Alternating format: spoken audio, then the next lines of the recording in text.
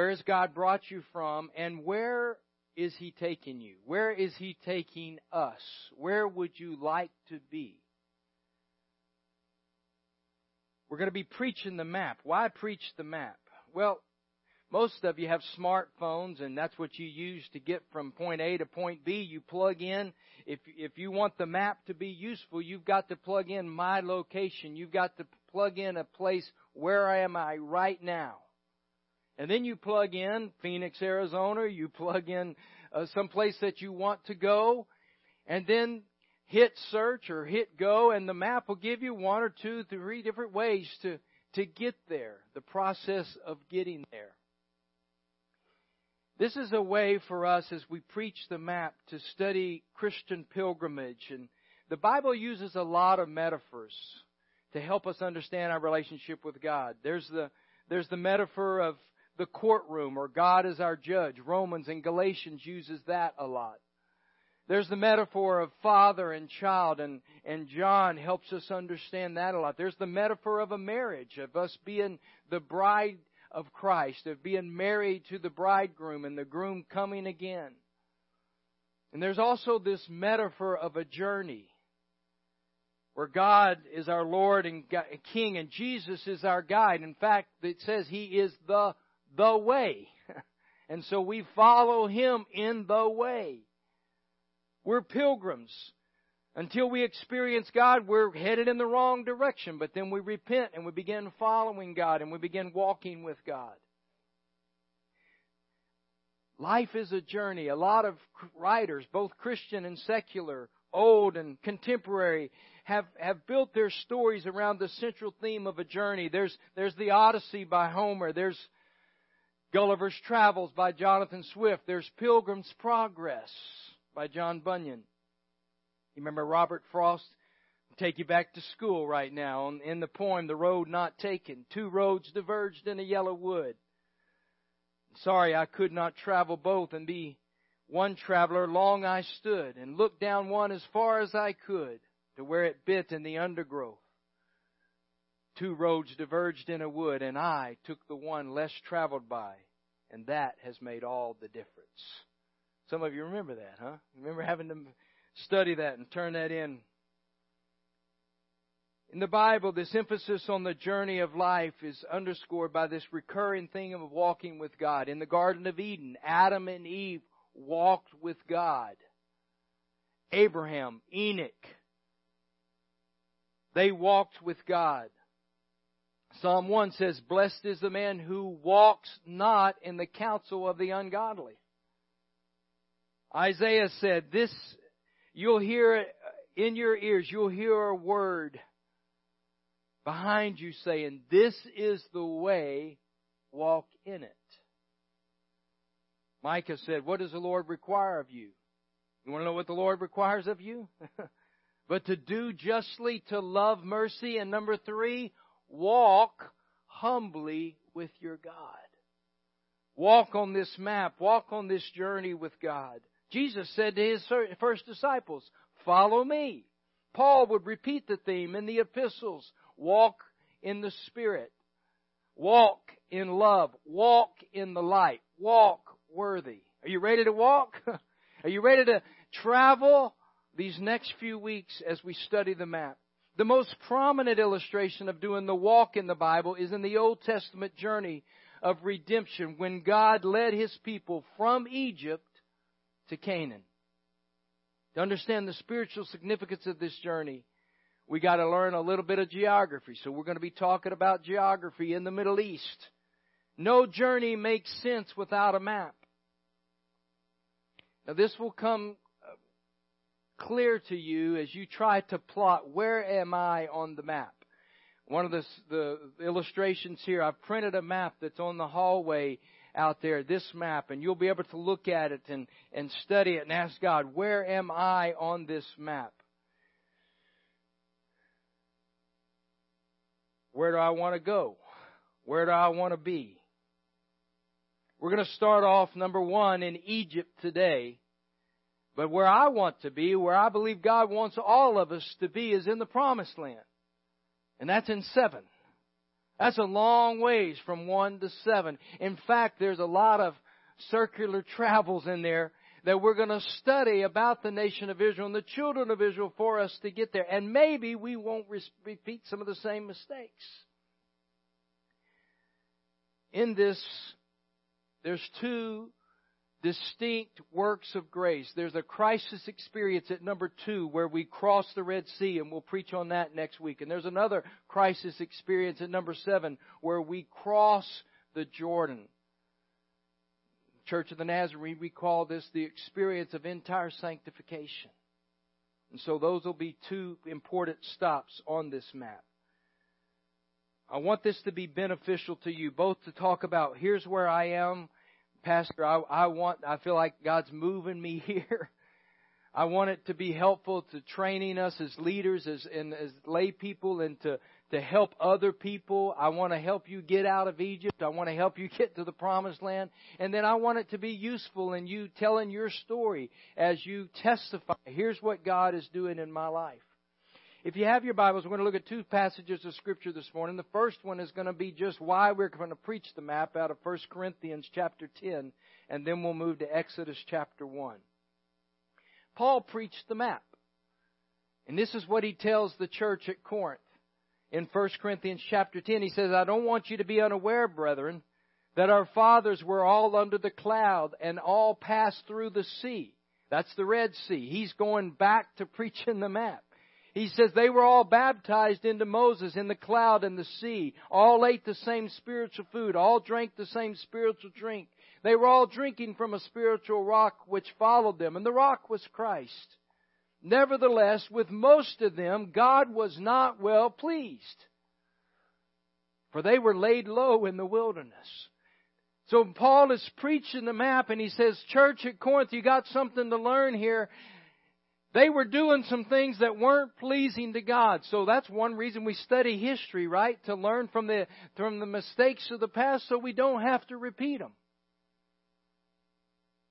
Now these things happened as examples for us, so that we would not crave evil things as they craved.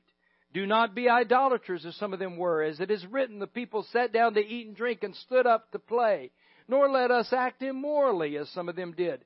And 23,000 fell in one day. We'll study that. When we make the trip through the wilderness, we'll study that exact incident that he's talking about. The wrath of God, the judgment of God. 23,000 killed in one day. That's a big deal, right? We ought to learn from their mistakes. Uh-oh. Nor let us try the Lord as some of them did and were destroyed by the serpents. Nor grumble. Look at your neighbor and say, oh, he's preaching now. Nor grumble as some of them did and were destroyed by the destroyer. Now these things happened to them as an example, and they were written. Why? They were written for our instruction, upon whom the ends of the ages have come. Therefore, let him who thinks he stands take heed lest he fall.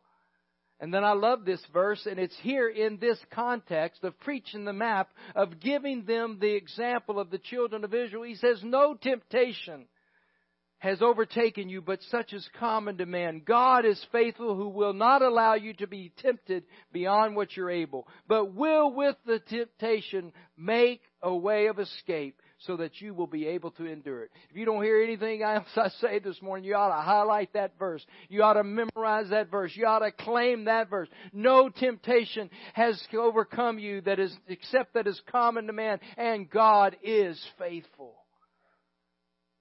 The story of redemption begins when we learn that God's people are far from their promised land. When we look at this map again, 1 is a long ways from 7. For 400 years they've lived in Egypt. Much of this time the Hebrews enjoyed a life of comfort in the most developed civilization in the ancient world. 400 years. We are barely over 200 years old as a nation. 400 years the people of Israel have been in Egypt. The opening verses of Exodus connect back to the covenant that God made with Abraham in Genesis 12, 15, and 17. He says, I'm going to make of you a great nation. Well, guess what? Now they are a great nation because the Israelites are very numerous. There's a lot of people, but they don't have a land yet. They're in a foreign land. They're not in their homeland. One of the promises God gave to Abraham says, I will bless those who bless you, and I will curse those who curse you. Well, Pharaoh of Egypt is on a collision course with God because he begins cursing. He begins destroying the nation of Israel and bringing grief to them. Our title of the message this morning is Egypt. To leave or not to leave? That is the question. God has a problem. How do you motivate a people to leave a land where they've been for 400 years? A place that they begin to call home for 4 centuries. And the opening chapters of Exodus begin to describe how God is using suffering. He's using bondage, a search for identity, homesickness, a divine call at a burning bush. All of this is to help cause a people to want to leave all that is familiar and launch out on this adventure of the unknown. I want you to get this morning. No one begins the journey to spiritual wholeness until the pain of staying where we are becomes greater than the pain of moving to where God wants us to be. You with me? No one begins this journey to spiritual wholeness until the pain of staying where we are becomes greater than the pain of moving us where God wants us to be. God wants us to be more like Him. He wants us to be more Christ-like. And I believe there's a holy dissatisfaction stirring in your heart as it's stirring in mine. We are made for more than Egypt. We got to get out of Egypt. We got to get out of captivity. We got to move on to where God wants us to be. Let's look at Exodus now, chapter 1. Exodus chapter 1. These are the names of the sons of Israel who moved to Egypt with their father: Reuben, Simeon, Levi, Judah, Issachar, Zebulun, Benjamin, Dan, Naphtali, Gad, Asher. In all, Jacob had 70 descendants in Egypt, including Joseph, who was already there. You can begin following along at verse 6. In time, Joseph and all his brothers died, ending that entire generation. But their descendants, the Israelites, had many children and grandchildren. In fact, they multiplied so greatly that they became extremely powerful and filled the land. Eventually, a new king came to power in Egypt who knew nothing about Joseph or what he had done. He said to his people, "Look, the people of Israel now outnumber us and are stronger than we are. We must make a plan to keep them from growing even more. If we don't, if war breaks out, they'll join our enemies and fight against us. And then they will escape from our country." So the Egyptians made the Israelites their slaves. They appointed brutal slave drivers over them, hoping to wear them down with crushing labor. I love the language here. They forced them to build the cities of Pithom and Ramses as supply centers for the king. But the more the Egyptians oppressed them, the more the Israelites multiplied and spread, and the more alarmed the Egyptians became.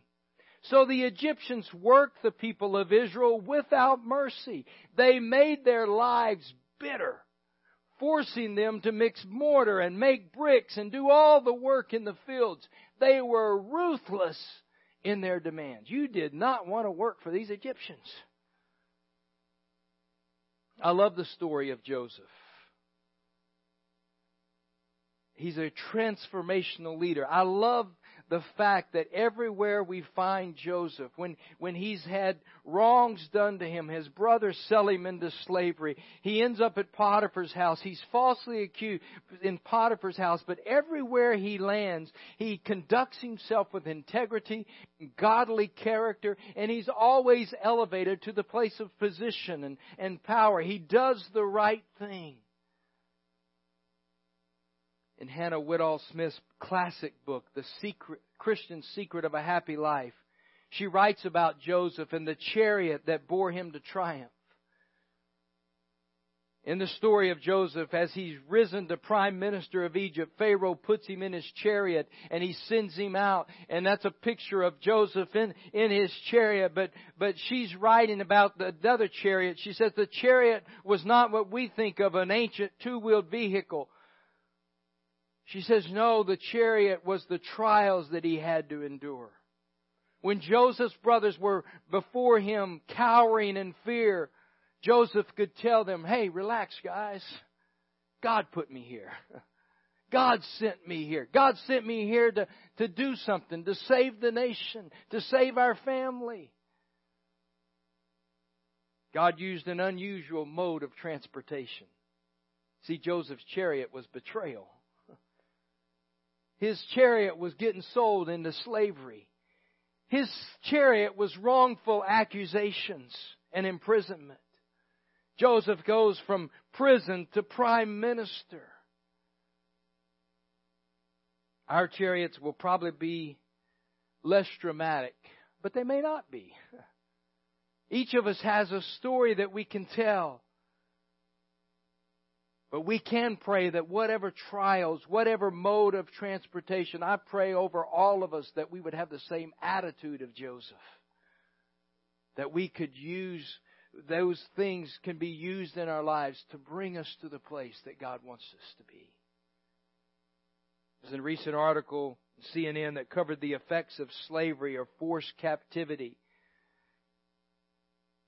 It goes into when a person is taken captive and forced into slavery, that there's things begin to happen, mental health problems, post-traumatic stress disorders, things that starts working in the captive's brain in a very negative way.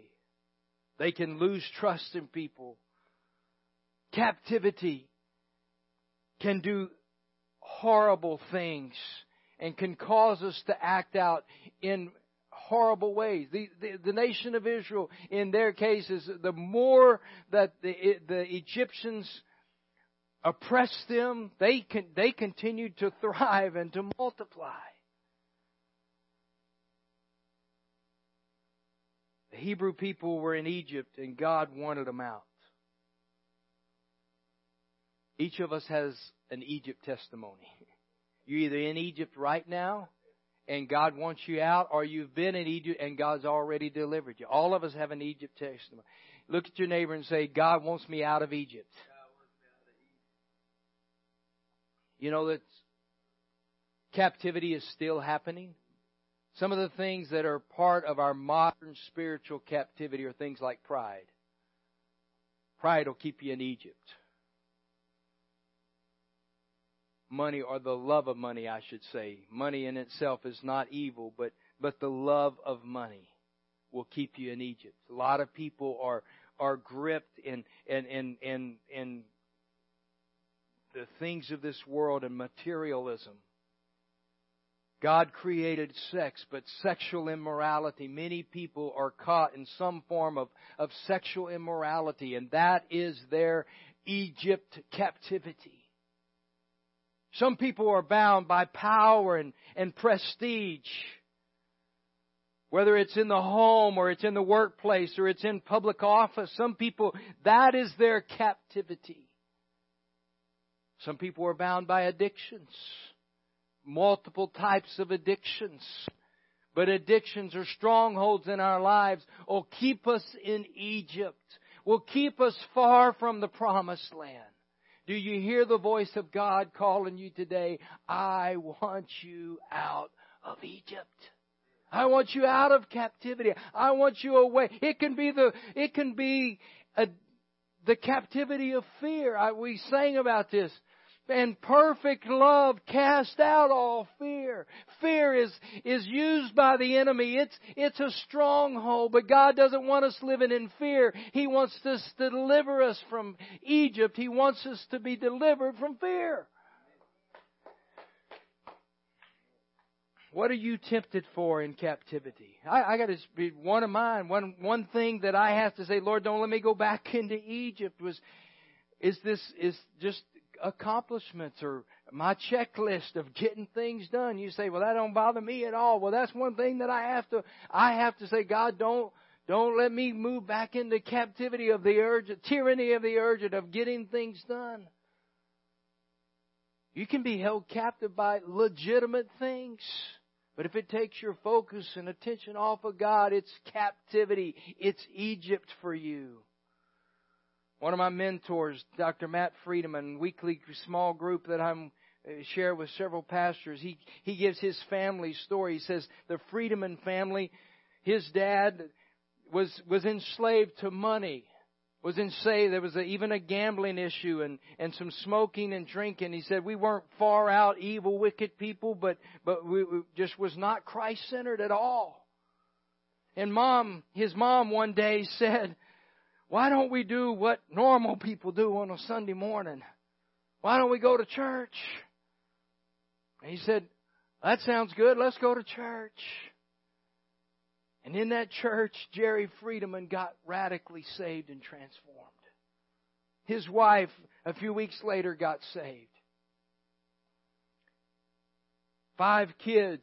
One, Matt, in a house church, on the floor of a house church, gives his heart to Jesus Christ. Mary, a similar story, comes to Christ. The 2 fall in love today. They have 6 children, and all 6 of their children are serving Jesus. Most of them are ordained ministers. Matt says, I shudder to think what would have happened had Jerry Friedemann not said, yes, let's go. They wouldn't have said yes to Jesus' call on their life.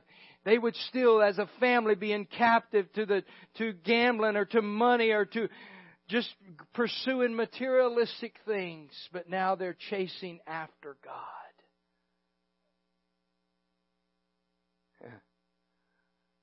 Mary, I shudder to think what would have happened had you not said yes to God. I loved, we were meeting at tons and she had already given her heart to God, but just the fellowship there on Wednesday mornings and Mary Way became part of it. And all 4 of her children, I think, are here this morning worshiping God. Can you give God praise for the trajectory of maybe one person's decision?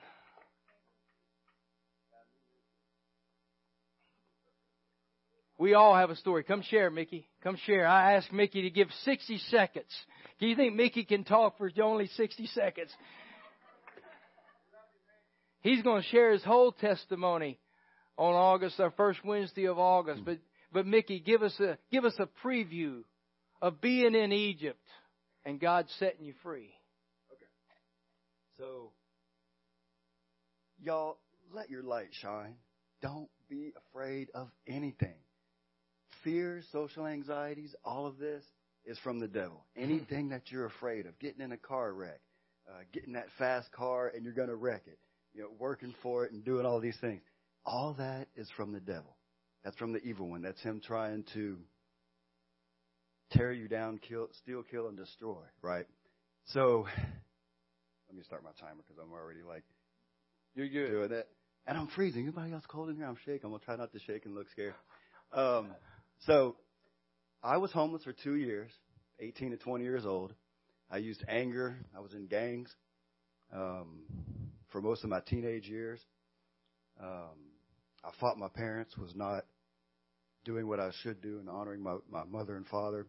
I used anger because I was scared. I was upset because of the divorce that they had my parents. And so I kept, that's 30 seconds already. So I kept being bad and basically pleasuring myself in the world. I could tell you every basketball player, every car, all of these things of the world I relished in and an attempt to be the man, and act like I wasn't scared and act like I was bigger than these little girl arms that I still have at 41 years old and all this kind of thing. But at 18 years old, I asked the Lord into my heart and felt it happen, felt something unusual when I did that. I was getting on I-10 going east on Ambassador Cape. I still remember where I was. I still didn't really start walking the walk as I should have. Luckily, the law said, this is the last time we're going to let you get arrested for marijuana, and then after that, you're going to go to Angola for 20 years. So then I put it down. God said, this is what you're going to, I don't want to go meet Big Bubba in the pen and all that kind of thing. I'm going to do the right thing instead. But I told my brother, I said, I'm going to, and I'll wrap this up in about 20, 30 seconds. I told my brother, I said, I'm not going to, I can't do this God thing. How can God let rape and Hitler and all this stuff go on, and then I'm supposed to worship this guy and say, hey, I'll give you all the glory. Thanks for the world you've given us. This is great. Thanks for all the temptation, touch but don't taste, and all this kind of stuff. And so I told him, I said, I'm just going to be as good as I can, and when I can't be any more worldly good, then I'll go to God. Because I was raised in a Baptist Christian home and all this. I knew that was the right way, and I believed in Jesus, the Messiah, and everything. So finally, late 20s, early 30s, I was being as good as I could. God was showing me, although I didn't realize, He was showing me what He was about, what good was. And now I have a book called, I do a lot of, I don't watch TV anymore. I used to be a TV holic. I don't listen to the radio anymore, all these worldly things. I watch the Bible Project on a lot of our streamers where they break down a lot of these cool things. I was stuck on 1 Corinthians for a long time. Now I'm doing the other books of Paul, a lot of Jesus, the Gospels and things. I'm trying to do what I'm supposed to be doing and change my heart, but do so through works as well. And He's showing me how to do this. I'm not in bondage anymore. I used to be scared. I used to be, I would have never got up here and did this. I would have never gone to Oceans and talked to 10 people, especially you guys. You guys know me, so it's even harder to get up in front of people you know, right? But I never would have got up and did this because He had me locked in fear because I was claiming the world. Amen. And He showed me how to be strong. He's given me results here. He said, I'm going to give you this company. You're going to be a business owner now. I'm going to show you how to be strong in my way. Praise God. So there's only one way to do it, and it's worshiping God, and it's believing in God, but your heart has to be soft. You can't be that prideful man. You can't be too much in the world, too much binge watching, into too much of this new music, whatever it is, hip hop and all this kind of stuff. Forget all these worldly things. Go help somebody, help yourself, soften your heart. That's what He's shown me to do. 5 minutes later. Yeah. And give Him a hand, that's right? That's the best way to do it.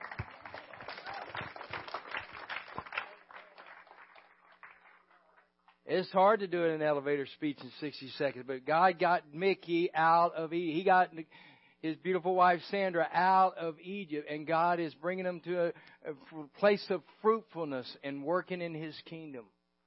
Can you give God praise for getting us out of Egypt? God wants you out of Egypt. Your promise is Canaan. What's keeping you in Egypt?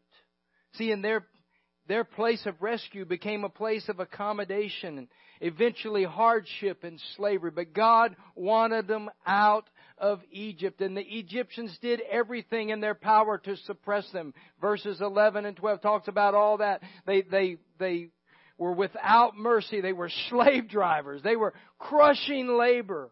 You ever felt that? Isn't that what sin does to us? It just overwhelms us. The harder we try, the more intense the devil and sin becomes.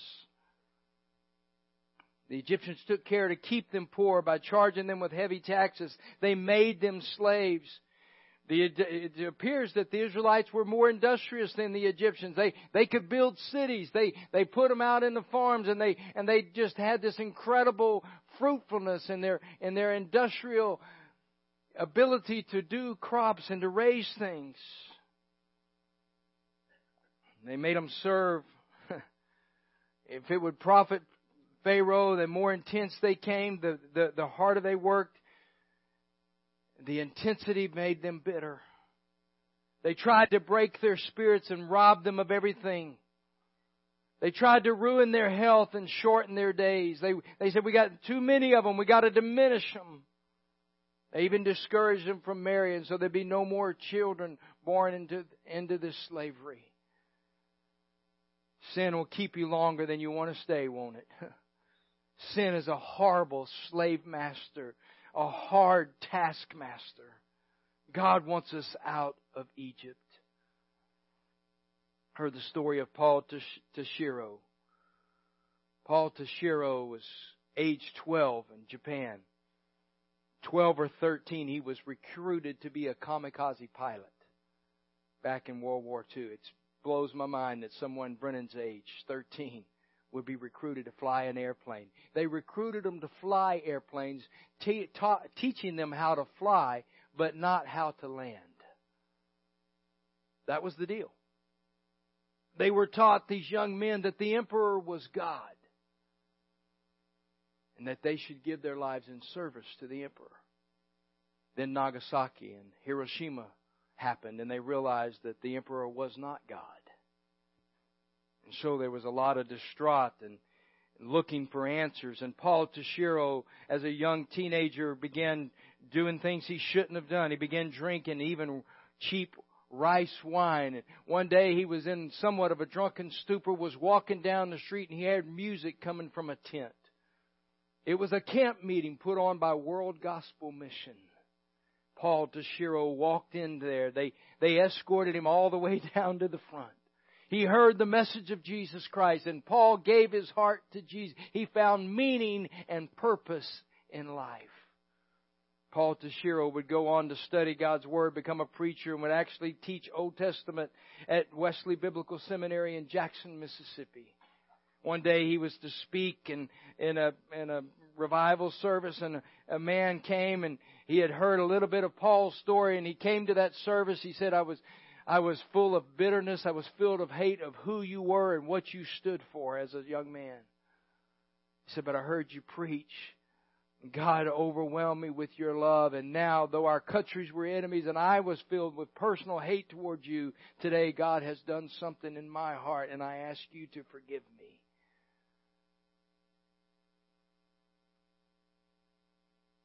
That man could have stayed in captivity of something bitter, of a wrong that had happened to him and his country and his family. God delivered Paul. God delivered that man that had something against him. God got them out of Egypt. Now here's where part of the problem is today, friends. Getting people out of Egypt is easier than getting Egypt out of people. See, we want to follow God. We want to serve God. But there's a little bit that we hang on to. And we don't want to be completely, in our humanness, we don't want to be completely set free. And so we begin, as you'll see through this story of the children of Israel, this wilderness, this cycle, serving God, passion, and then falling out of it. Serving God and falling. And it's because we haven't got Egypt out of our lives. I believe today God wants to begin a journey.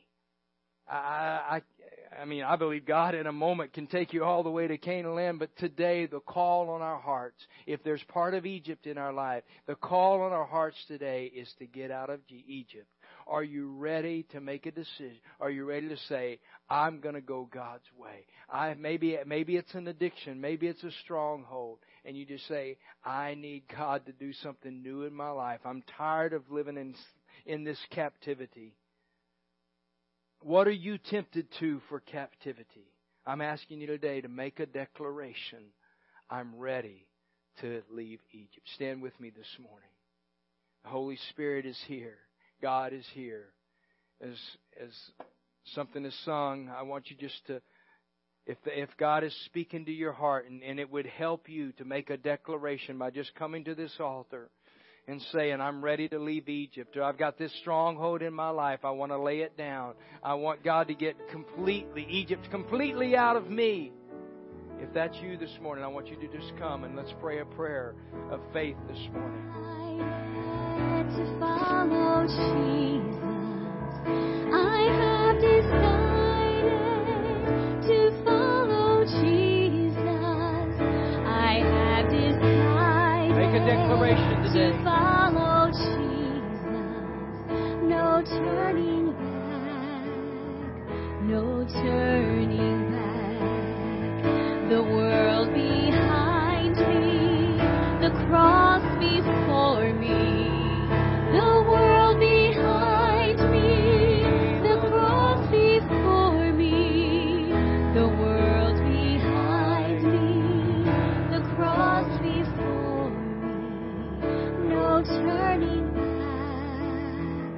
no turning back. Though none go with me, still I will follow. Though none go with me, still I will follow. Though none go with me, still I will follow. No turning back, no turning back. And I have decided to follow Jesus. I have decided to follow Jesus. I have decided to follow Jesus. No turning back, no turning back. The world behind me, the cross before me. The world behind me, the cross before me. The world behind me, the cross before me. No turning back, no turning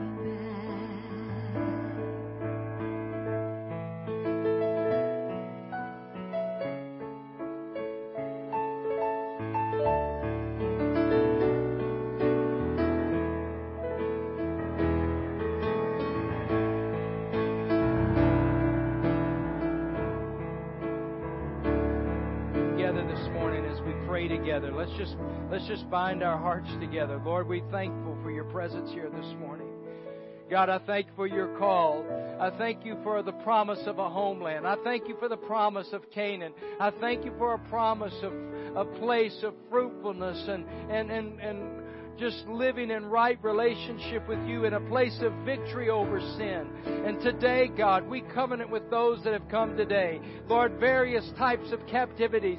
But we're claiming the blood of Jesus Christ over every life, Lord, represented here today.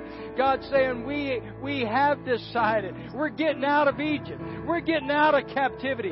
We're going to follow God. We're going to go all the way with God. You can count on me, God. I'm giving you my life. I am determined today that I will not go back to Egypt. I will Lord, deliver Egypt, Lord, any spirit of Egypt in our heart, any attitude, any stronghold, oh God. I plead the blood of Jesus, God.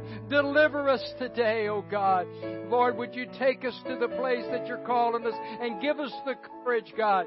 The journey to spiritual wholeness comes when we recognize that the pain of staying where we are is greater than the pain that you may have to take us through, oh God. So, Lord, I know it's a dangerous prayer to pray, but break us, oh God. Lord, make us desperate for your presence, oh God. Lord, put a spirit of intercession on me, God. Don't let us stay where we are. Give us a holy dissatisfaction with where we are, oh God. Put a tug on our heart for Canaan. Put a tug on our heart, oh God. Lord, to be in the place of fruitfulness and vibrant living, the land filled with milk and honey. God, there's all kind of enemies there, God, but you're gonna help us. You're gonna deliver us, oh God. Lord, get us out of Egypt today, I pray. And I know the enemy well enough that this week, those that have made a declaration, he'll fight extra hard. But I pray that the rest of the body here today will commit to pray for these individuals, oh God, that they would be strengthened in the inner man and the inner woman by the power of your Spirit. Greater is He that is in us than he that is in the world. And so, God, I pray just spiritual fervency and in times of intercession, oh God. Blessed are they who hunger and thirst after righteousness, for they shall be filled. Oh God, make us hungry, make us thirsty for you. And God, I know that you'll give us the desires of our hearts. As long as we pray in alignment with your will, may your will be done on earth, at this church, in our lives, in our homes, as it is done in heaven today. We thank you and we praise you and we give you all the glory. And all God's people said, amen, amen, amen. Shake hands with your neighbor. Don't go back to Egypt.